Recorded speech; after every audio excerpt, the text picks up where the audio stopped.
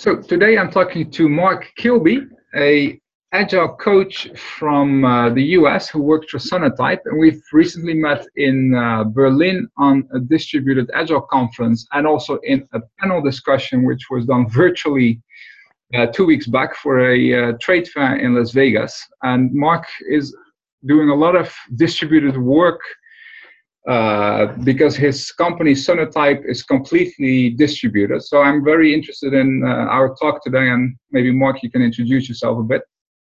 Sure thing. And Hugo, thanks for inviting me on the podcast. It's great to both see and hear you again. Right.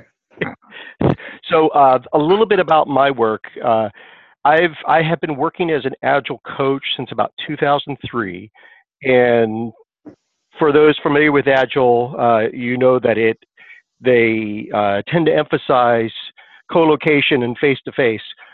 Well, about 90% of my work has not been co-located. With many of my teams, they've either been partially distributed or, as with my work now at Sonatype, completely distributed. So right now we have 4 Scrum teams at Sonatype. Everyone works out of their house on those teams. And when I say out of their house, those houses are from Eastern Europe all the way to the West Coast of the US. Yeah, I think you even have a digital nomad in your team, right, Jeffrey? Oh, we have a few actually. Okay. And they specifically hired on to have that lifestyle. And it works out very well. You know, as long as you focus on your commitments and get those done, you can really work from anywhere if you work with Sonatype. Right. Yeah. So it's been a great experience being at Sonatype. I used to consult, but decided I wanted to go back into an internal coaching role. One, for the experience of working with completely distributed teams, but also for a better work-life blending. I don't like the term work-life balance. I think that's the wrong way to think about it. But it's really how can you more easily mix your work life in your family life, your home life, because for me, all those are important. So how do I mix those so that they work well? Yeah, exactly. That's yeah. I think it's I see a big challenge as a digital nomad to do that. I was in Bali a couple of months back, and I see all these guys that just surf and then work from their hotel room. It must be challenging as well, but yeah. Yep. But you know, I think it also depends on what stage of life you're in right now. I mean, for me, I have a wife and 3 kids, and I like to be where they are at. And sometimes they can come with me, and sometimes I need to be where they're located. Exactly. Yeah, that makes a lot of sense. Exactly. I think it's this, but I have seen some digital nomad families as well. Yes, yes, there are a few. I'm a member of a few online communities, and I bump into some of those families from time to time. Yeah, exactly. Yeah. I think as soon as your kids go to school, it becomes a different challenge. Oh yes.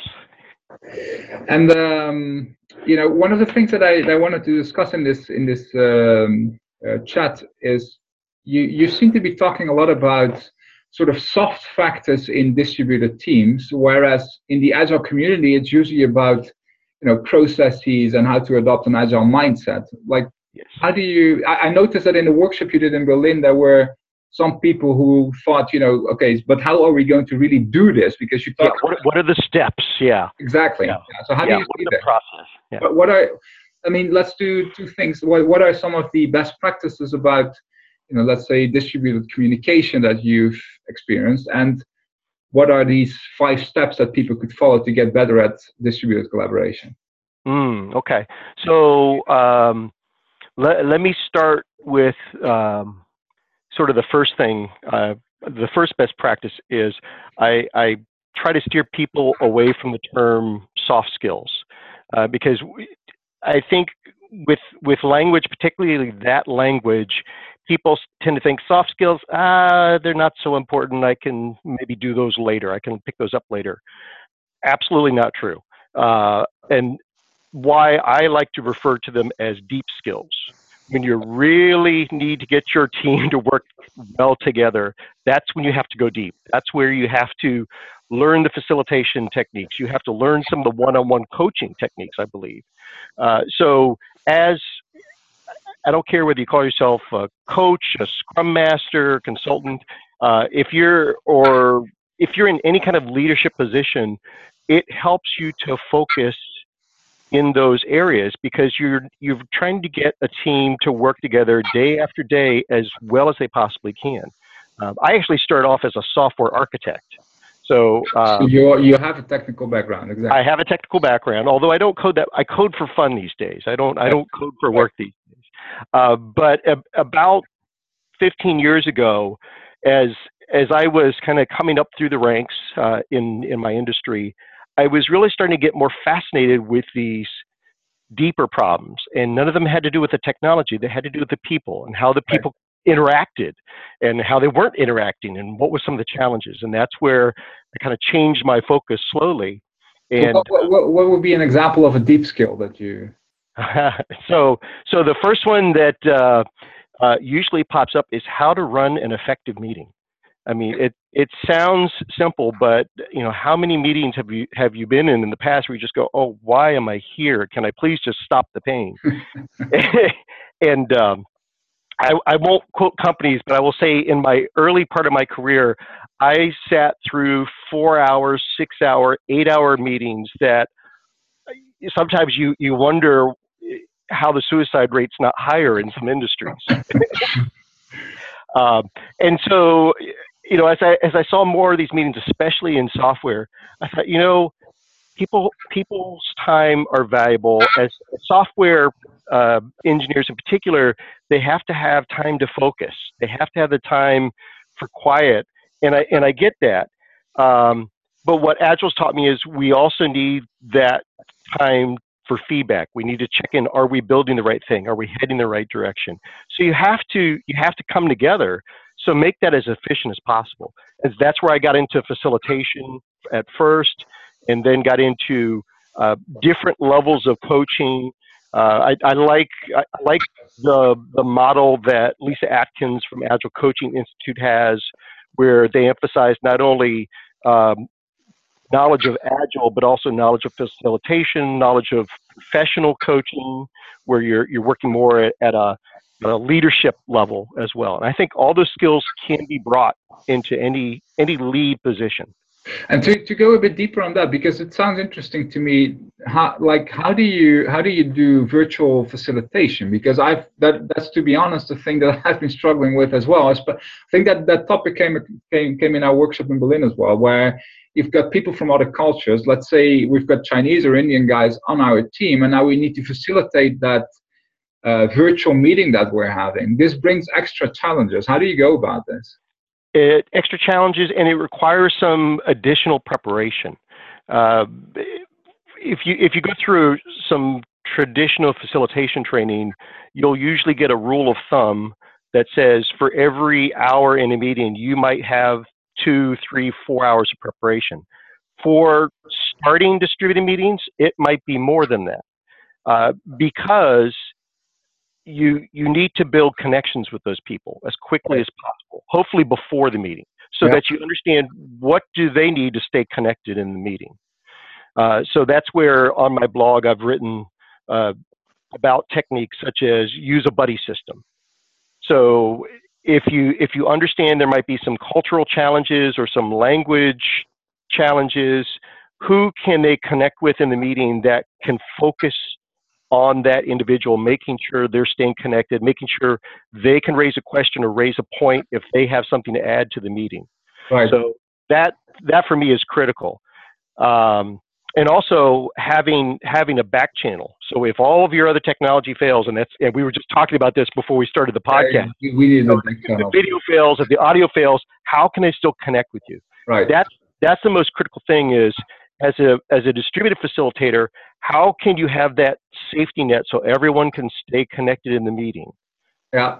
And then make it as efficient as possible. And the technology is getting better. So you're basically saying you need to connect with people before you start your first meeting. So you need more preparation time. And if we look at culture, for example, one of the things that is very difficult with my experience is mainly with people in Eastern Europe and with India.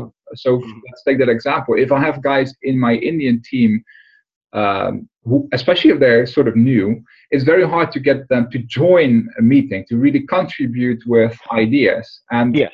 So this is, I mean, you could say you start with facilitation, but I think it's also about sort of addressing and understanding these differences. And even today, I'm struggling with this. So Yes, yes.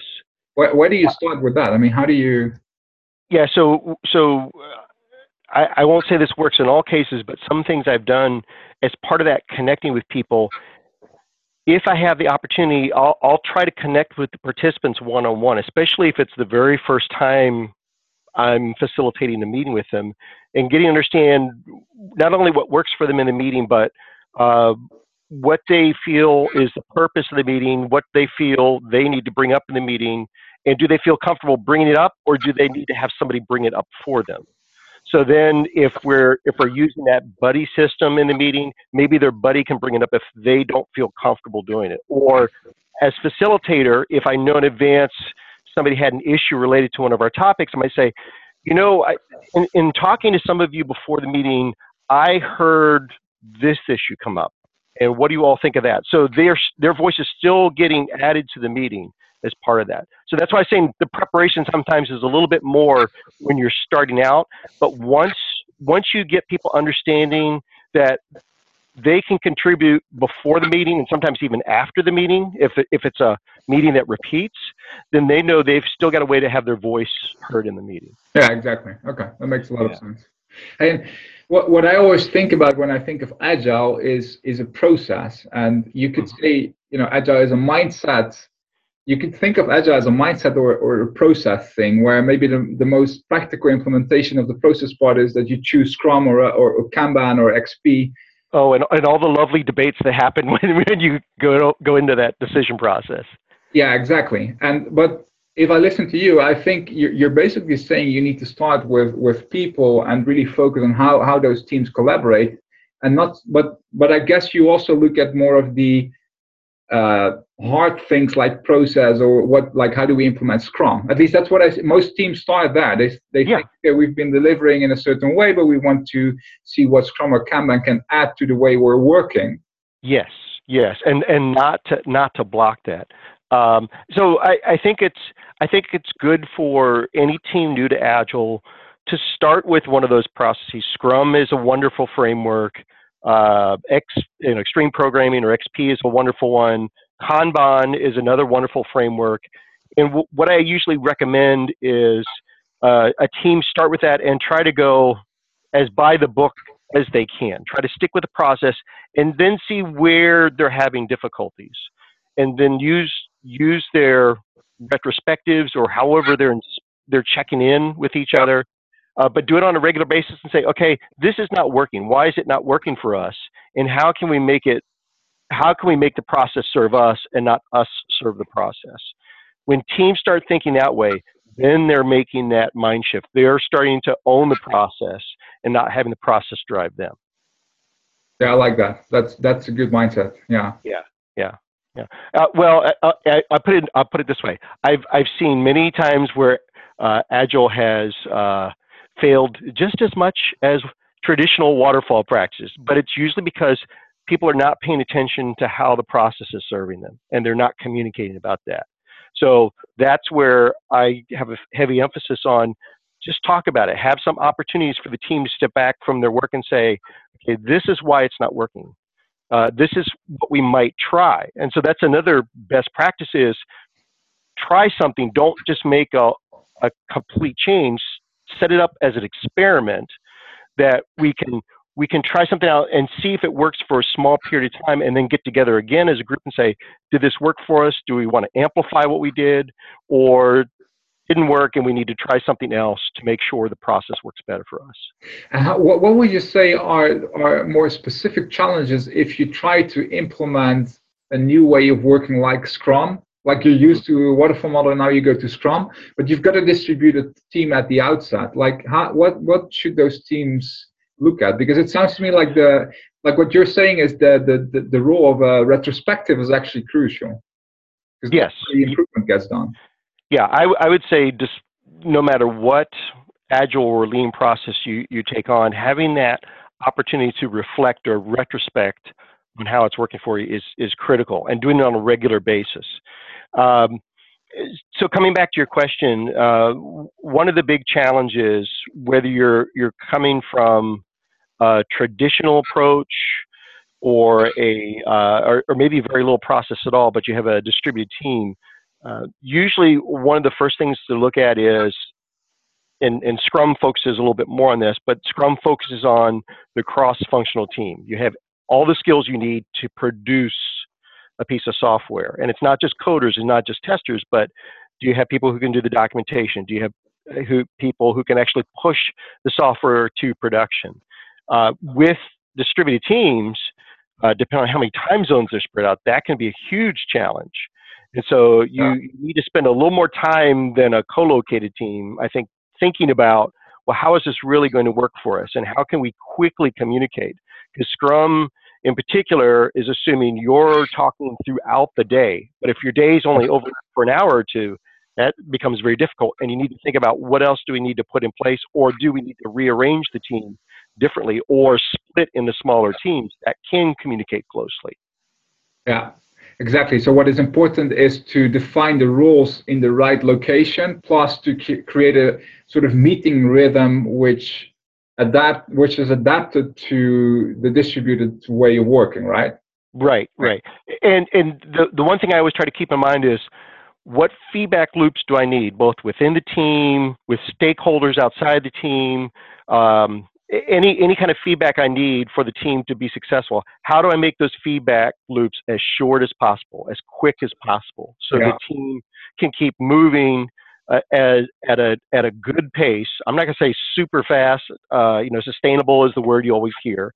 So how can they be sustainable in their pace? And it's looking at those feedback loops that they need, and how do you make those as short as possible? Yes. Exactly. Well, this is I think this, like, for a product software firm like Sonatype, or like if you're building your own product, this is probably easier to implement. I've seen that if you're a service firm and so for example, you're a service firm in India, and then you've got a client in the West, and you do not have an office in in the country where you've got your client. This is incredibly hard because there is a unresponsiveness from the client side, because they think, I'm the client, I'm the king, so. Yeah, particularly strong. Yeah, so I'll safely say we have hit some of our own struggles, and some of the things we have learned is, one of the ways to get those feedback loops short is get some smaller teams, and make sure those team members are as close as possible in time zones, or at least in working preferences. So we have some teams that were spread out along 12 time zones, and it worked, but not as well as we like. Sure, yeah. And so we reorganized those into some smaller teams. They're working better. But we have another team where we have 6 or 7 time zones, separating some of the furthest members, but they they're in Eastern Europe, and they tend to prefer to work in the evenings. And so there's more overlap with those of us in London and the US, and that works well for that particular team. So again, how can you get those feedback loops as close as possible is always the key. Yeah, exactly. I think, yeah. And I usually don't talk about this, but I think I'm just curious, like, what sort of tools do you use to structure the work with your completely distributed team on both the programming level and the communication level? Yeah. So that's a question we ask ourselves frequently. It's a mess. Are we using the right tools? So we for a long time we've been on the Google Apps Suite and the Atlassian Suite. I think probably the most used tools in that set, email, although we're trying to get away from that, HipChat, which is the Atlassian chat product, and Jira. Particularly the Jira Agile features there. So the teams have their own Scrum boards that they manage. Each team has their own HipChat channel. But what's probably unique is we have some cross collaboration channels.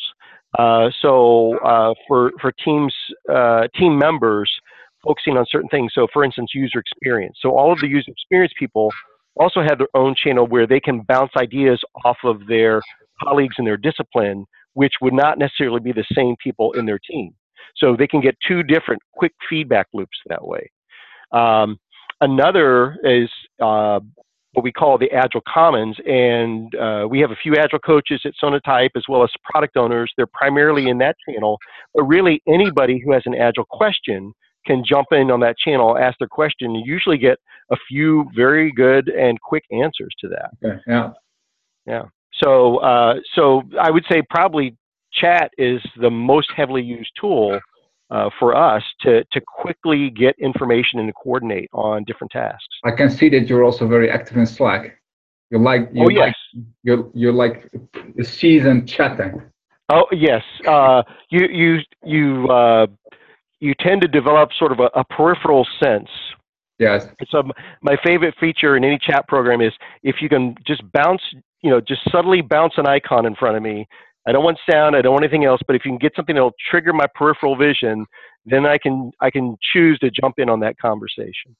Yeah, exactly. I find it disturbing sometimes somehow that I've got all these, like most of the tools that I use are in my browser now. So I have to switch between all those things. I lose my passwords, then I have to, like right now I've got 5 or 6 Slack windows open because for Slack you need a different tab in your browser to follow all of those messages because I don't like getting notifications on my desktop. But yeah, that's one of the things I got away from was one, I shut off the desktop notifications and just have the bouncing chat icon, and I got everything out of the browser. So I have very little in the browser these days.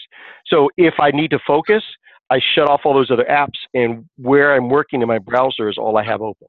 Yeah, but then if you so how do you stay updated on the Slack notifications? So I have times where I focus on certain activities, and times where I open up my collaboration, and I make sure I vary those so that I can still get my work done, but also stay in touch with my teams. Yeah, that makes a lot of sense. Yeah. And times when you go out and get your dog outside, right? Yeah. Or family members. As I said, work-life blending is a big part of it. Yeah, I think it's great. Yeah. Another thing I meant to ask you, like right now I'm developing this sort of distributed agile methodology or framework together with Ralph and Rosemary. So because I've noticed that there's a lot going on in the agile, Scrum, Kanban space. Yes. And teams adapt that, but usually those certifications or trainings are all around Agile or Scrum, which is supposed to be co-located. I haven't found anything for distributed, like a distributed methodology. Have you come across that? Because I saw you train some 1,000 people inside Rally software in your few jobs prior. Yes. So I'll say the ones that probably come closest right now, but they don't really emphasize the distributed nature, is frameworks like the Scaled Agile Framework or Scott Ambler's Distributed Agile or Disciplined Agile Delivery, DADS is that one. So I have not looked as much into the LESS framework or the Nexus framework, but there's few scaled frameworks out there. But they're usually focused on how do you coordinate co-located teams that might be distributed. So the teams themselves are together, but the different teams you're collaborating with might be spread out across one building or across countries or across time zones. So those are the ones that get the closest because much of the early Agile focus was on co-located teams. Yes.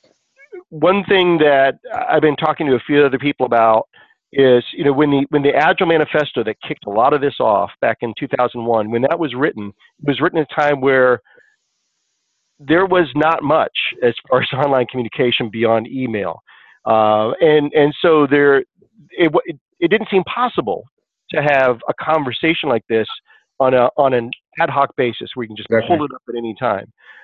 Like you could a phone call or like you could go to somebody's desk, but we're getting to that stage now where you've got video chat built into your chat tool, so you can switch from text to, "Hey, let's talk, Hugo." So we have some new capabilities now that didn't exist 15 years ago. Yeah, Yeah, exactly. From the tools perspective, but I haven't gotten into those methods that you've just described. But I have the impression this is more like, okay, I've got Scrum, but then I need to scale it across 80 teams within a large firm, for example. But Yes. on a distributed way, I mean, it's all about that. Communication becomes different. You've got those cultural differences. You need to do extra efforts to create a real team spirit. There are things that are, it's maybe all on the soft factors, but you need to do different stuff when you're distributed, I think.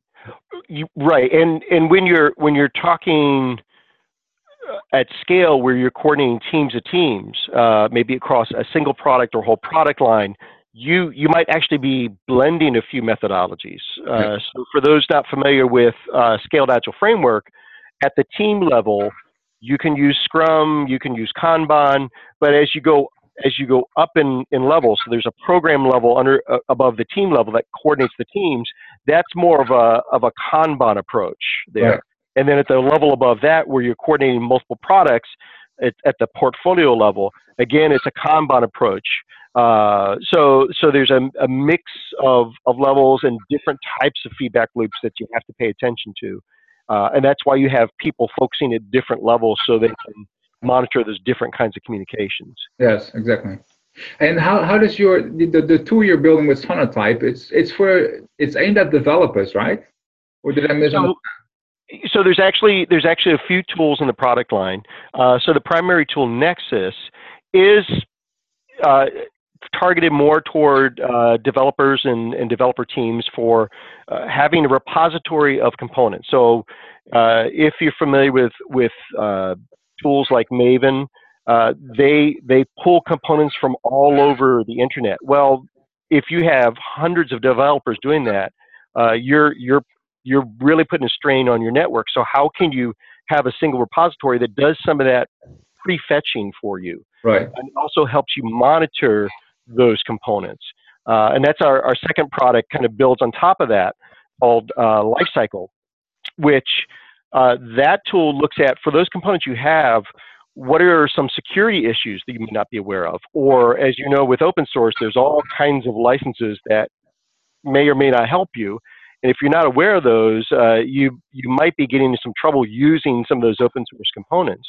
And so that tool kind of helps give you a report on, here's what your developers are using, here's what you may want to steer clear of, and here's what you might use as part of that. So those are all automated tools that are giving you real-time feedback on the health of your system. So is what you're building, is it going to be secure? Is it going to cause you any kind of licensing or legal issues down the road? So that second product is targeted for a variety of folks, your security folks, your legal team as part of the company, and other products are on the way, I'll put it that way, that help with those automated feedback systems. And this first product is basically assembling components from all over the internet into a central database, which is stored in the cloud, or how should I see that? It can be stored in the cloud, or if you need greater security, it can be stored in your own premises, right, your own data center.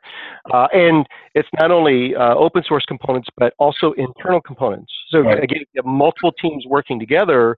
Maybe one team is developing a communications framework. Another team is developing a collaboration framework built on top of that. And they can all archive those components so that anyone in the organization can use those and know about, hey, these are the latest versions that are available. Here's some of the open source components they may or may not be using. So it's sort of a next generation version control system. Yes. So we refer to it as the warehouse for your DevOps factory. Right. So that's where you're storing your raw materials, essentially, to build the products that you need for your customers. Okay, interesting. So it sounds suitable to distributed teams as well. Oh yes, very much so. Of course. Yeah. And of course we use our own tools, so we can tell you they work just fine for distributed teams. Exactly. Yeah. And you're organizing Agile Orlando this year, and you did the same last year, right? Yeah. So Agile Orlando is the user group that's been around since about 2008. And that has spawned into a network of user groups across the state of Florida called Agile Florida. So if people want more information, they can go to agileorlando.com or agileflorida.com.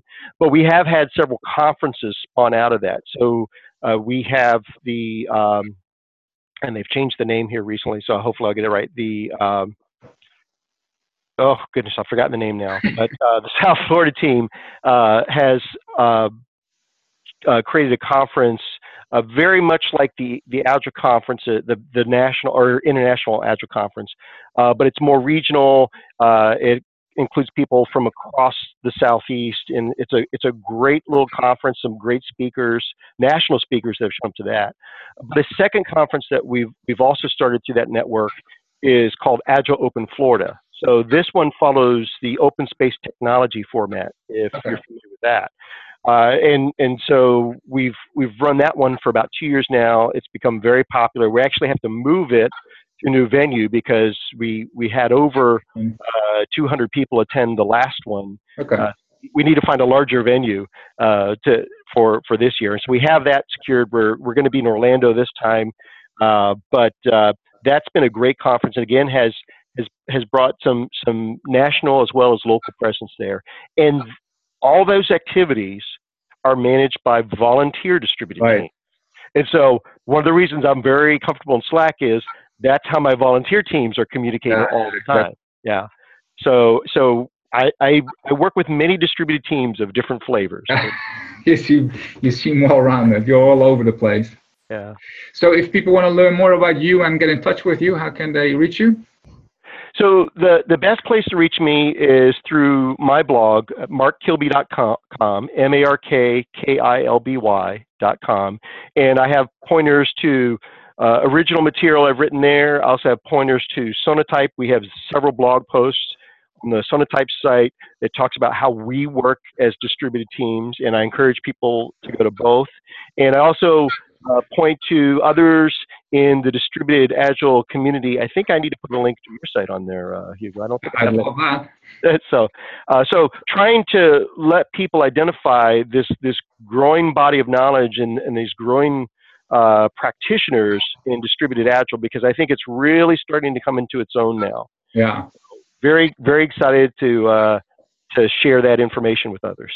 Right, and I saw you also have a listing of podcasts that actually talk about distributed work. Yes, and I'll probably be updating that here shortly. Right.